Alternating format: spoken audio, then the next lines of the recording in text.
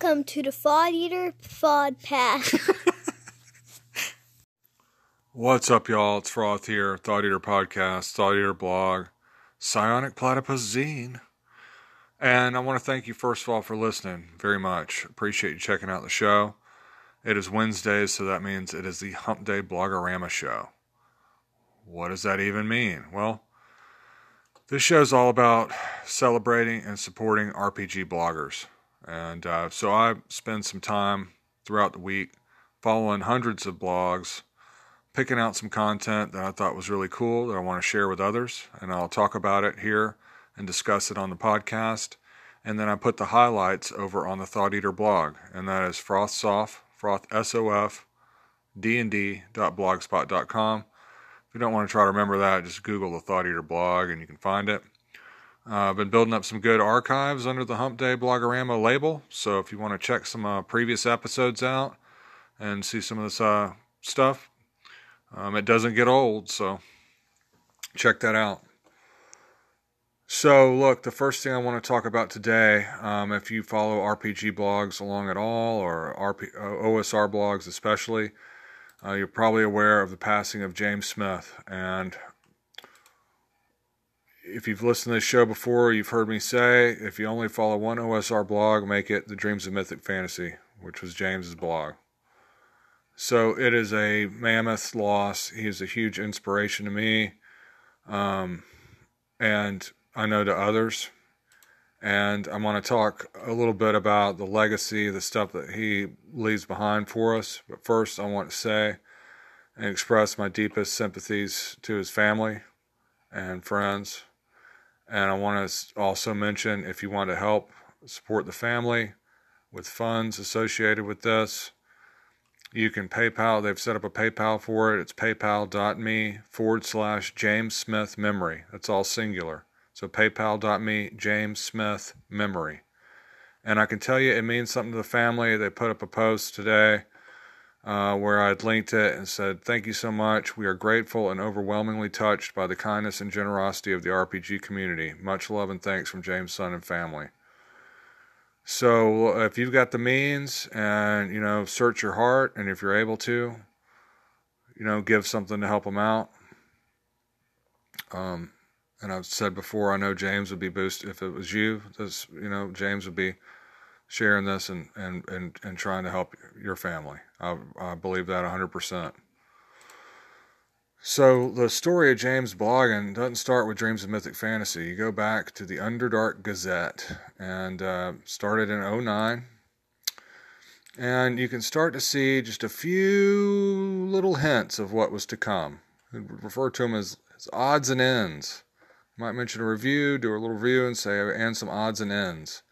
So you'll start to see, the seeds germinating for what was to come. And then it looks like, somebody did a podcast recently where they talked about the story behind Targa. I don't know, and I can't remember the exact story, and I didn't want a participant or anything of it, so I don't know enough about exactly how it worked to want to comment too deeply on it. But as far as Targa goes, they had a blog. And so James started doing some of the OSR news blogs over on Targa. And that kind of, petered out, fell apart. And before you know it, in 2010, he's doing the OSR news on the Underdark Gazette blog. And throughout 2010, 2011, through the beginning of 2012, it's OSR news. And at that time, there was no Google Plus, and everybody was kind of spread out on different forums, kind of different islands. And the OSR News is something that really helped bring everyone together under an OSR label, helped solidify it as a scene, as a movement, as a what collective, however you want to think about it. And, the OSR doesn't have any historian. We don't have a John Peterson, maybe one day. But these posts from 2010, 2011, all these OSR news posts are priceless as far as a historical record of the OSR goes.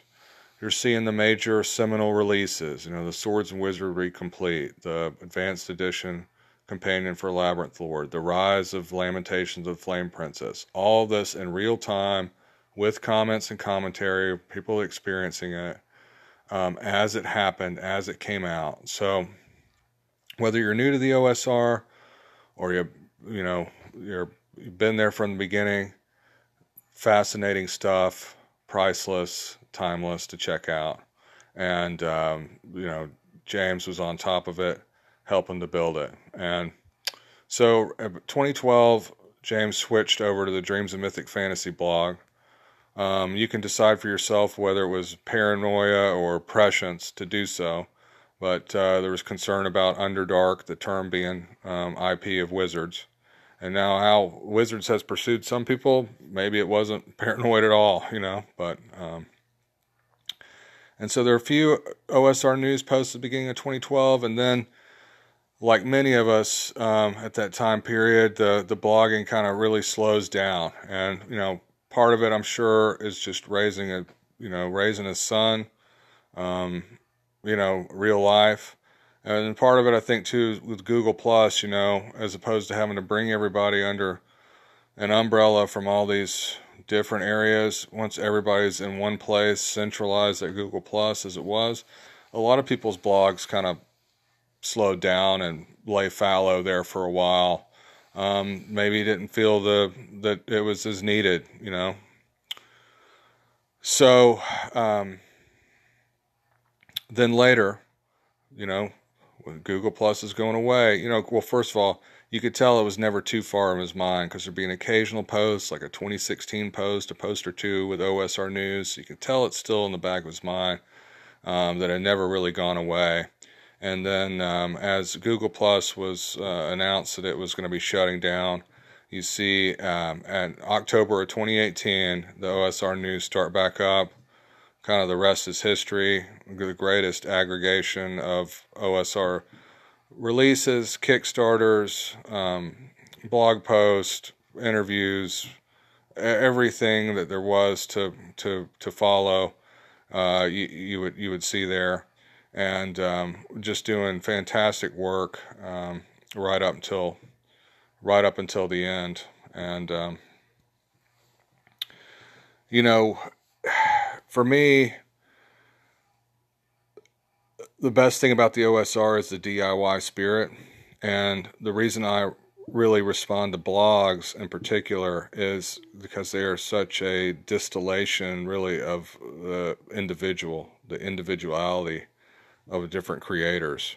They kind of reflect a lot about the blogger, whether it's, somebody that's real open about sharing personal details or more guarded, what games you're into, your gaming philosophy, a little bit about your family, how places you live influence your gaming, even politics, personal preferences on things, right? Your own uniqueness is expressed in the blog. And so, if you're a blogger, what does your blog say about you? I can tell you what James' blog said about him. First of all, he had a deep love for old school gaming, for classic gaming. Second, he had a selfless nature. And what do I mean by that? Well, to do an OSR news, you can't just be picking favorites and just talking about stuff that you like and everything else. You have to be objective. And James was that. And he was plugging everything, whether it's something he bought or not, whether it was maybe someone he likes or not, or whatever. And that's where the selflessness comes in. He's doing it for the scene, doing it for the OSR. Now, granted, he had a Patreon, but that little Patreon wasn't even a drop in the bucket on the time and effort that he spent doing this. So he had a selfless nature, which I really admired. He was doing it for the OSR, for the scene, to help it grow, to help people out. And he also had a commitment, almost like a sense of duty or responsibility. He talked about how many hours it took, but basically I call BS on that. If you're doing what he was doing, you're never really not working on it. Every time you see something, anything that could fit into the news, he's sending it to himself or bookmarking it or whatever. So he's always working on it, always. And I knew that he loved doing it and knew it was necessary, needed work, and that it was important work that he was doing. And that's how I kind of knew that something was going on when he missed a week, because even if he'd gone on vacation in, Hawaii, he would have put up a post saying he was going to miss a week. So knew something was up with that. And then finally, he had a wisdom and a knowledge. You can't do what he was doing without being very connected to the OSR, without knowing it, without having been, you only get that kind of knowledge from experience and time. And he was there, from the beginning of it. And I'm somebody that, not to toot my own horn, but I like to think that I'm pretty tuned in on things. I follow it and follow along, and I would still see something, at least something, on the OSR news that I wasn't aware of. So God only knows how many blogs and, creators and everything that he was following. It's astounding. So, when I started this podcast, James was a big inspiration to me. Not just the way that he worked, but also the way that he treated others. I wasn't there for every interaction he's ever had in his life or whatever, obviously. Nobody's a perfect angel, but I always saw James, let's just say, I always saw James carry himself with a lot of class in discussions with people online. And when you think about how people can be online especially, heck, in real life, to be able to say that someone exudes class is probably the biggest compliment I can give somebody. And I knew that I wanted to do something supporting the bloggers, because blogs brought me into a deeper connection with RPGs, with OSR. That was a gateway for a deeper connection for me. And I knew with G Plus ending that I wanted to do something supporting the blogs, because I think it's important. And when I did my Hump Day Blogorama, first one, James was so supportive. I'm so thankful for that. He told me it was cool, and he boosted the signal and mentioned it. And I know other people have had that same feeling from him boosting your stuff, and know what kind of person he was. And I just really wanted to. I knew James was always going to be the big show. James stuff is like the surf and turf dinner, a big old fillet and lobster tail with a big baked potato and maybe some sinful decadent creme brulee or something for dessert. And I just wanted to try to complement what he was doing, be like a little, the little after dinner coffee with it, and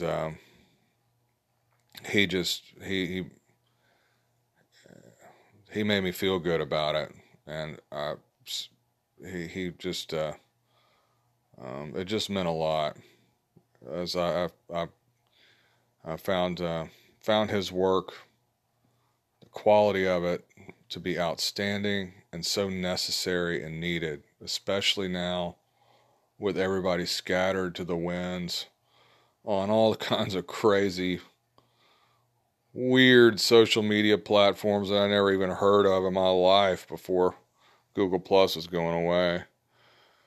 James was really needed to uphold it all under that OSR umbrella, and it's just a huge, huge loss. I don't want to be negative. I want to celebrate all the incredible work and legacy he's leaving, But when I think about how needed his work was, it's heartbreaking. Lost the person, first of all, raising his son up to play RPGs like we all, try to raise our kids. It's such a great way to bond with them, to spend time with your family. So heart breaks for the family, and then my heart really breaks for the scene because his work was so vitally important, and he was the perfect person to do it. Because I don't know who, I've said there's a hole in the OSR because I don't know who's going to fill it. Because, lots of people love it. It's true, but are they objective? Can they carry on? Can they be objective? And if they can be objective and love it, can they spend the time and the commitment? And if they have the time and the love and the objectivity needed, do they have the wisdom and the knowledge and the deep connection to the scene to even be able to pull it off? I just don't know. But the bottom line is, we lost a great one. So, cheers, James. Thanks for everything. Had a couple of quick call-ins from last week, from last week's Hump Day Blogorama. So, take it away, you legendary anchorites. Hey Froth, it's Rob from Down in a Heap. Thanks for the shout out on your Blogorama and all the calls you have to my podcast and the conversations that ensue from them. And for, just the Blogorama in general. It's a great aid to all of us who want to keep up on those things. And happy birthday to you, and a side of fries to you. Happy birthday, dear Froth. Happy birthday to you, and many blogs more. See ya. Hey Froth, Spike P here, just calling in regarding your recent episode. You mentioned Minions in 4E, amongst many other things, but I never played 4E, and you explained it enough so that I understood the concept. And yeah, that is something that I also do in 5E, much like you described yourself doing. When you can't be bothered to track stuff, it's just they're one-hit wonders, they're hit and done, and I don't see a problem with that. I'm also quite a fan of the average hit points for monsters. It's talked about in 5E, and it's in the monster manual for your convenience there. And sometimes you just want that one and done, get the fight, hordes of baddies, characters cutting through them. You don't want them just standing there with one hit point. I mean, that's kind of rubbish. So, yeah, excellent cast, mate. Take care. So you just heard from Rob C. from the Down in a Heap podcast here on Anchor. I love the Down in a Heap podcast. If y'all never listened to it, you should check it out. Rob is currently starting to talk about kind of designing a game. And he had done a great episode about how neglected and pitiful the D12 is, in the history of games and D&D especially. And so he's going to give some love to the D12 on that. And it's got a lot of interesting thoughts about how to approach a game.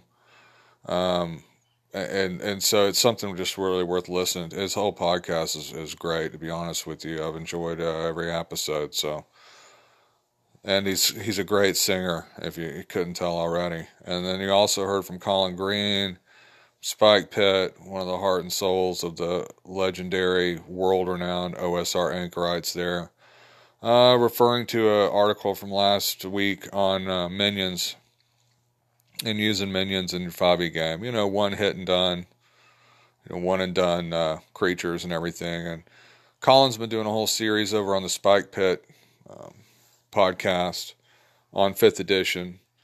And it's been interesting because you've had some strong opinions. Some people liking it, some people not liking it. And Colin's the perfect guy to kind of be in the center of that and mediate that kind of conversation. So some really good stuff happening on their podcasts right now. Y'all should check them out. Colin's also started a Patreon. If you want to be part of the pit crew and support his podcast, you check that out as well.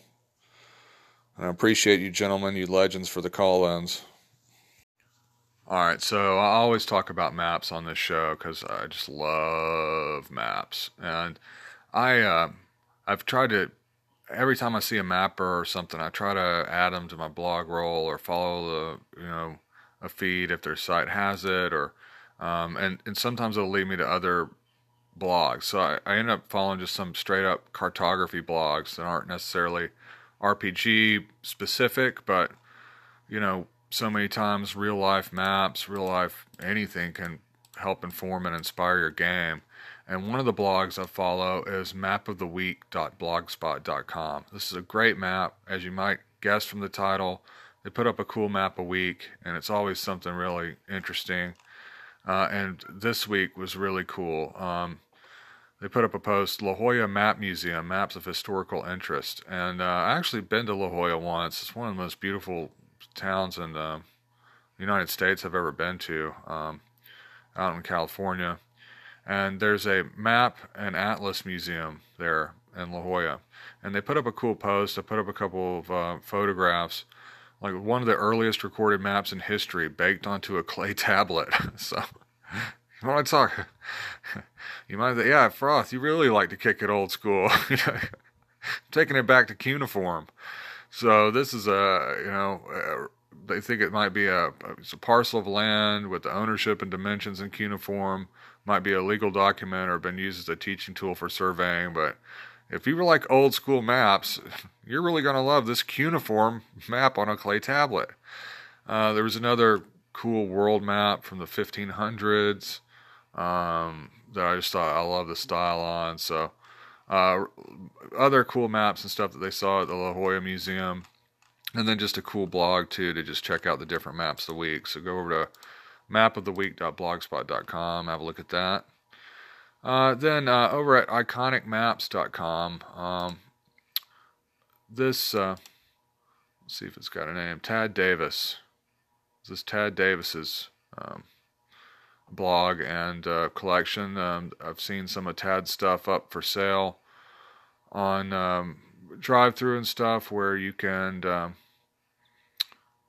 a certain level, you can purchase it to use it for commercial products and stuff like that. Well, there's a post up called the Sundown Commission, a map recently completed for Grasswatch Games, and the game is set at the site of an ancient meteor impact. And I love this map. You can see, obviously, where the meteor impacted it, but it's like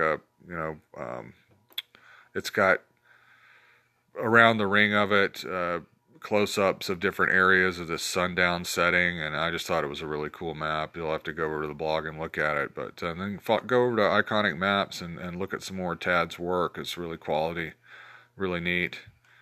And then a really cool post at the Elthos RPG post, and this is VB Words blog, and I followed VB around on social media. I know at Google Plus, and then also now over at MeWe, I see VB has set up some different gaming groups. He's got a reviews group over there and some GM support groups and stuff, and so it does a lot to help organize people and is into the scene. And this post over there is called The Overly Ambitious Campaign Design. And besides the awesome maps, it's an interesting read. It's kind of long. It's not one you're going to want to just, you can just bounce through in a second or anything, but it's kind of what went right and what went wrong on a campaign they're running, and how they utilize the old Dark Shadows kind of horror soap opera in it, and a bunch of other interesting stuff. I think for GMs, this is one that's interesting.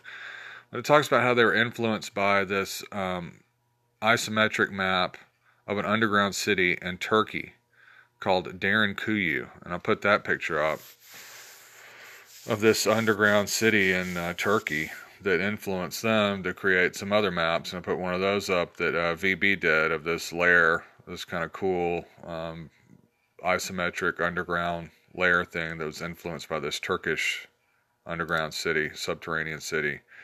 So really unique and interesting looking and cool. And like I said, that's actually a good read. Just in general, not just because of the maps over there at the overly ambitious campaign design post over at Elthos RPG. So some cool map stuff. You guys like to kick it old school? We'll kick it really old school. So you can always count on the blog scene to give you cool reviews and cool retrospectives on products, new products, old products, whatever. And one I wanted to mention is the How Heavy This Axe blog, Dominic over there. This is actually heavyliestheaxe.blogspot.com. heavyliestheaxe.blogspot.com. The title of the blog is How Heavy This Axe. They've got 2 parts up so far on this Dark Sun retrospective. And it's not all positive, you know. Sometimes I think people look at stuff, these retrospectives, and it's all super positive. But this one talks about how Dark Sun could have been cool, how they draw you in with the imagery, and has some good stuff in the premise. But then, in their opinion, the execution wasn't so good. And I thought it was really good reading. You know, sometimes you'll see someone be critical of Dragonlance. It's kind of easy target with the railroad modules and everything. But you don't see somebody, you know, give some honesty about Dark Sun all the time. And I don't know. I thought this was a cool read. And so if you want to agree with Dominic or disagree and tell him Dark Sun was the best thing of all time, go over to heavyliestheaxe.blogspot.com and check out those Dark Sun posts. There was another post over at heartsandglorantha.d101games.com. It says the RuneQuest slipcase has arrived. Now this is one that I know have been kind of delayed and everything, but it's finally out and it looks expensive for one thing, but it looks really nice as well.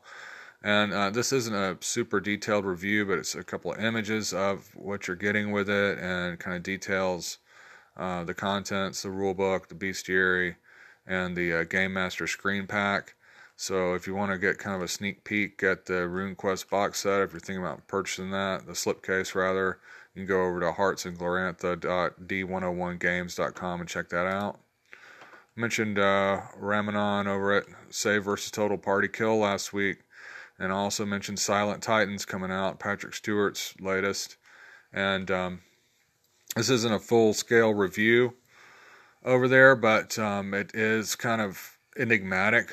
Kind of makes me want to check it out because it kind of talks about how similar to the famed Deep Carbon Observatory adventure, the way the book is done.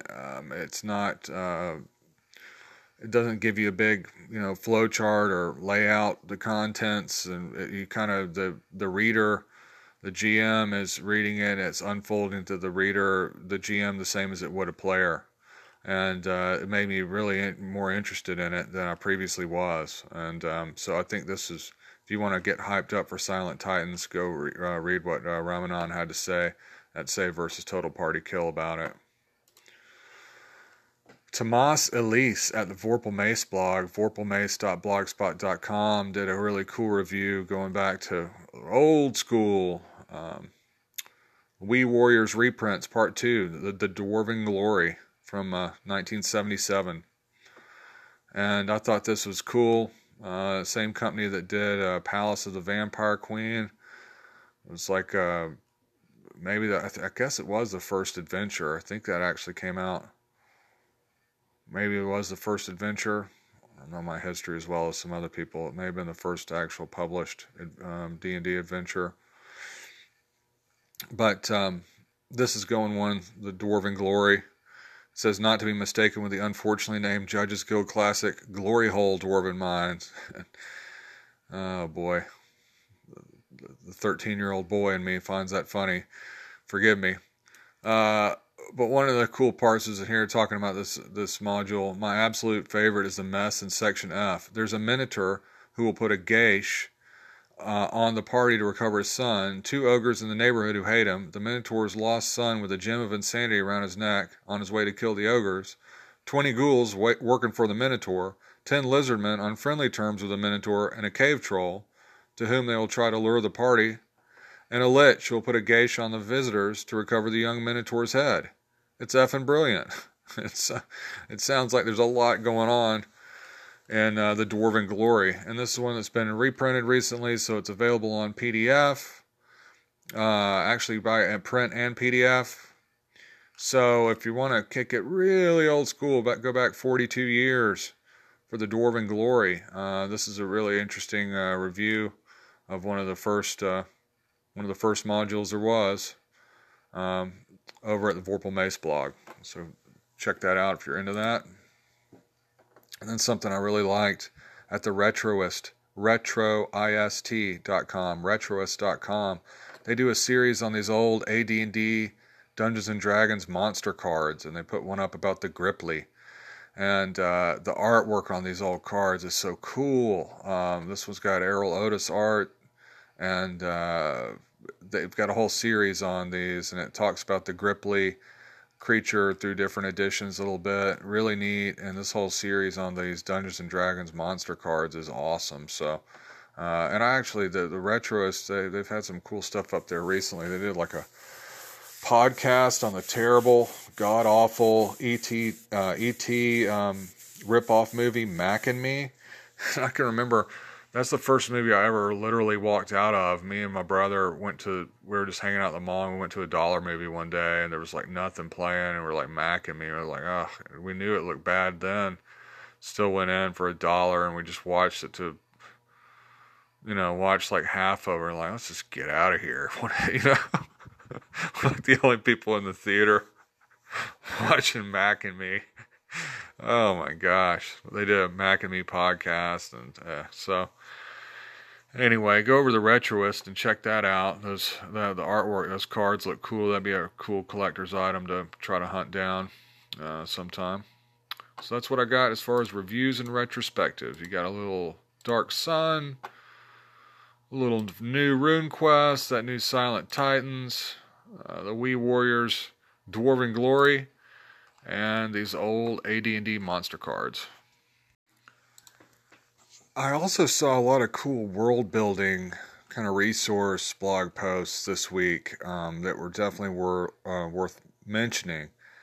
One is actually at worldbuildingwizard.com. worldbuildingwizard.com. And this post is called How to Find Images for Your World. And it's kind of a guide to how you can find images, searching Google, that are available for use through different Creative Commons licenses or ones that are public domain and stuff like that. So if you want to go and look for historical images and otherwise that you could use in your game or a publication and find out if it's Creative Commons or public domain, it's got a guideline to that. And then some awesome resources are really cool at the bottom. Favorite place to find images, and it's like public domain historical images from the British Library, free stock images, free texture images, free fonts, free icons. This is a great post to bookmark. How to find images for your world.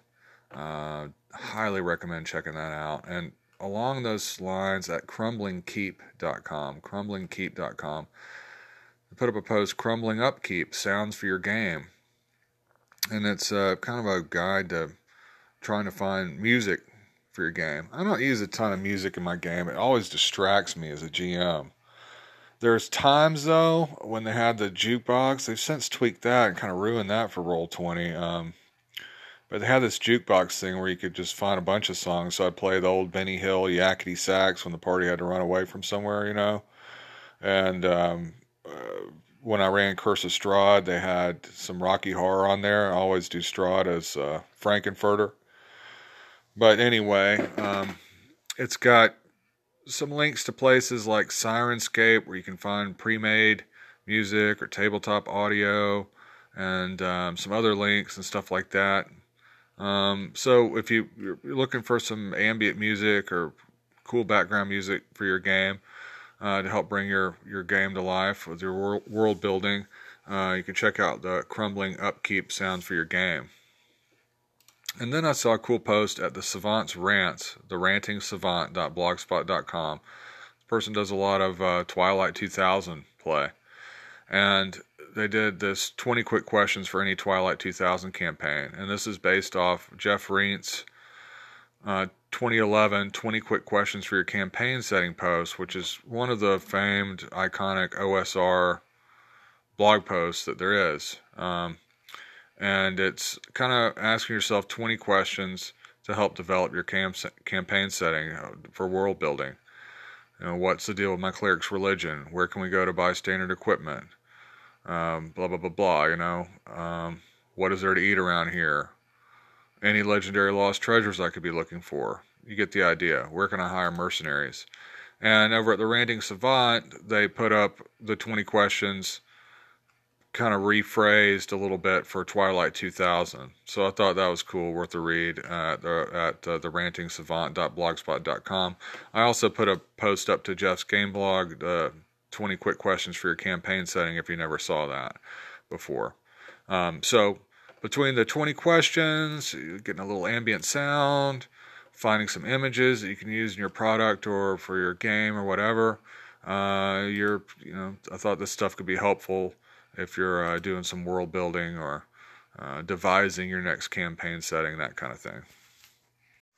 All right, I hope y'all are still with me. I'd understand if sometimes you got to break up these to listen to them. It's a lot. I know it's a lot, but there's a lot of cool stuff, and I gotta share it with y'all. I cut the stuff down into where I feel like I can't cut anymore because it's just too cool, and I've just got the urge to share it. So thanks for bearing with me. I hope you're enjoying it. I've got some cool stuff now on the random table front. Over at Tarsos Theorem, Tarsos, Tarsos, theorem.blogspot.com. Saker Tarsos, I've talked about Saker's blog before. They put up this awesome solar system die drop table. 2 versions. One's like print friendly. One will, it's totally black and will just eat your whole cartridge. So, but it's just a cool die drop table to generate a solar system, and so you can download that PDF over there. Really cool. Check that out. Solar system die drop table. And Joe Sky, the Dungeon Brawlers blog. I'm not even going to try to describe this person's blog. They've kind of started blogging more recently, and it's kind of a satire, well, I'm not even going to try to describe it, but there's a post, what to do when a thief fall happened. And so just to give you an idea, it's a 2d8 table. Roll 2d8, and if you get 17, it says roll again twice times. You can't even get a 17. So anyway, I left a comment saying I keep getting 17s. It's just one you'll have to look at, so and see if it's for you, if the humor there is something that appeals to you or not. That's over at Joe Sky, the dungeonbrawler.wordpress.com. What to do when a thief fall happened. Okay, the Mance. I talked about Cackle Charm last week. Really enjoying the Mance Gaming blog, the mancegaming.blogspot.com. Cool idea called Pantheon Generator. I'm going to sound like the laziest DM ever, and I probably am, but I don't ever spend much time putting together a pantheon of gods or anything for my settings. I almost always just use Greyhawk anyway, so I always use Greyhawk deities. But this was a cool idea of generating a fictional world's pantheon, and then put up a example of how to use it with the elf pantheon. And so if you're ever stuck on how to put this together, or just don't have any ideas, or all your ideas just feel kind of generic, or maybe you want them to feel generic or feel like Roman or Greek, iconic deities and stuff from history, or maybe you're wanting something completely off the wall and just need a little help, this was a cool idea on how to generate Pantheon for your game. So go over to themansgaming.blogspot.com. Cackle Charm's killing it over there. Good job. And then finally, I love this post from Reverence Pavane And He Built a Crooked Dungeon. It's Reverence Pavane, Pavane, reverencepavane.blogspot.com. The post is called The Most Important Encounter Table, and it's talking about the original City State of the Invincible Overlord by Judges Guild, and then later the Judges Guild Ready Ref Sheets, how they had an encounter table that is not not so much about what you encounter, but why is it an encounter. So it's you're attacked by surprise, attacked, there's slanders, insults, whatever you encounter, questions the players, propositions the players, or a special encounter. And this kind of morphed into something similar on one of my favorite supplements of all time, Cities, the Chaosium kind of retooling of a Midchemia Press product. It's a great book for running cities with all these kind of cool city encounters and stuff in there. But I thought this was really interesting for GMs to read because it's almost, in a way, it's kind of like putting the reaction table on the front end of the encounter in some ways. So, let's see.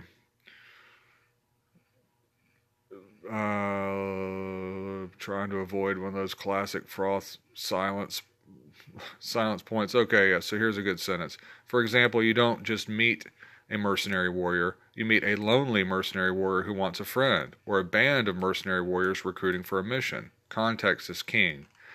So I liked this post a lot. The Most Important Encounter Table. It reminded me to break out my Ready Ref Sheets. I haven't had that at my table in a minute, and I don't know why. That's my bad.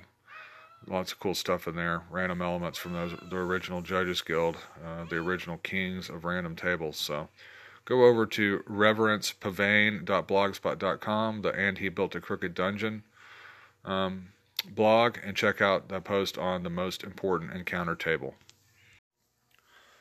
There were several just miscellaneous posts, like there are many weeks that I just found to be interesting reading, so I thought I'd share them with y'all, and maybe y'all will enjoy them too, and go check them out. Several different things I'm just going to bounce through. Scrap Princess's blog, Monster Manual Sewn from Pants.blogspot.com. There's a post, Exacts in the Theater of Mind, and she talks about Google Plus for a bit at the beginning, and then gets into some ideas about theater of the mind combat, saying that basically, and this is how I usually do it, I have to confess, kind of just being real loose with theater of the mind. You're either beside something or you aren't, and I don't put a ton of thought into distance and tactics sometimes with it. But there's some ideas here about hiding behind things, staying out of the way, staying within range, using long weapons, and the like that are good food for thought for running theater of the mind combat. So you can go over and check out that Exacts in the Theater of the Mind post over at Monster Manual Sewn from Pants. Then there was a cool post at thacorpg.blogspot.com, the Thaco blog. Let's see what this person's name is, if it says it. It doesn't have their name listed, but they're talking about the end of their game coming up. Oh, by Dr. Duck Butter. Which I should have just said by Anonymous. Dr. Duck Butter over at the Thaco blog, thacorpg.blogspot.com, put up a post about their campaign ending and how they're having issues with it. And if you've ever ended a campaign, maybe you had a great ending, maybe you had a bad ending. In this case, they were running into some issues. They had told the players it was ending, so everyone stopped caring that much. They don't want the game to end, and then they're afraid that their ending is not very good. So this was just one, I think it was good for GMs to read, just some interesting thoughts on what happens when your campaign ends. At Acratic Wizardry, acraticwizardry.blogspot.com, they put up a post, D&D is cool. They put up that famous image of the The guy in the overalls hanging out in the kitchen with one foot up on the wall holding the D&D book. And that famous ad. And then linked to a post over at the New York Times, actually, recently, why the cool kids are playing Dungeons and Dragons. And it's just another way to look at how Dungeons and Dragons is getting more and more popular and is part of, culture right now in a big way. So you can go check those out. And then finally, Ezra Bloom at Rose and Kingfisher, roseandkingfisher.blogspot.com. I don't usually, even though I do my own session recap, I don't usually get in too much. I don't usually read other people's that much because they're usually really dry. But this one I thought was different because Ezra's a really good writer. And Ezra's campaign sounds really funny and fun. And Ezra's running Dragon Heist with the hack that the Alexandrian did that I mentioned in a previous Hump Day Blogorama. Kind of remixed the whole Dragon Heist book. And so this is actually, like I said, Ezra's a really fun writer. I enjoy Ezra's writing quite a bit. So the reading through how they're doing Dragon Heist with the Alexandrian, Justin Alexander's remix of it was pretty cool, especially if you're ever thinking about running it, or maybe you ran it and you want to see how someone else is doing it. So that I thought that was interesting. So just some miscellaneous stuff that caught my eye this week that might or may not have been of interest to you, but I enjoyed it. Community projects can really help, bring people together, make you feel part of something. Kind of keep the OSR together. I was kind of talking a little bit about that sort of thing. I was talking about James, and there are a few things you can participate in going on right now. That I'm putting under the heading of Join the Fun. And one is Emmy Allen over at cavegirlgames.blogspot.com, Cave Girls Game Stuff blog. She put up a post about using the illustrations of Harry Clark to make a bestiary and getting people to submit some ideas, maybe do a print book with it.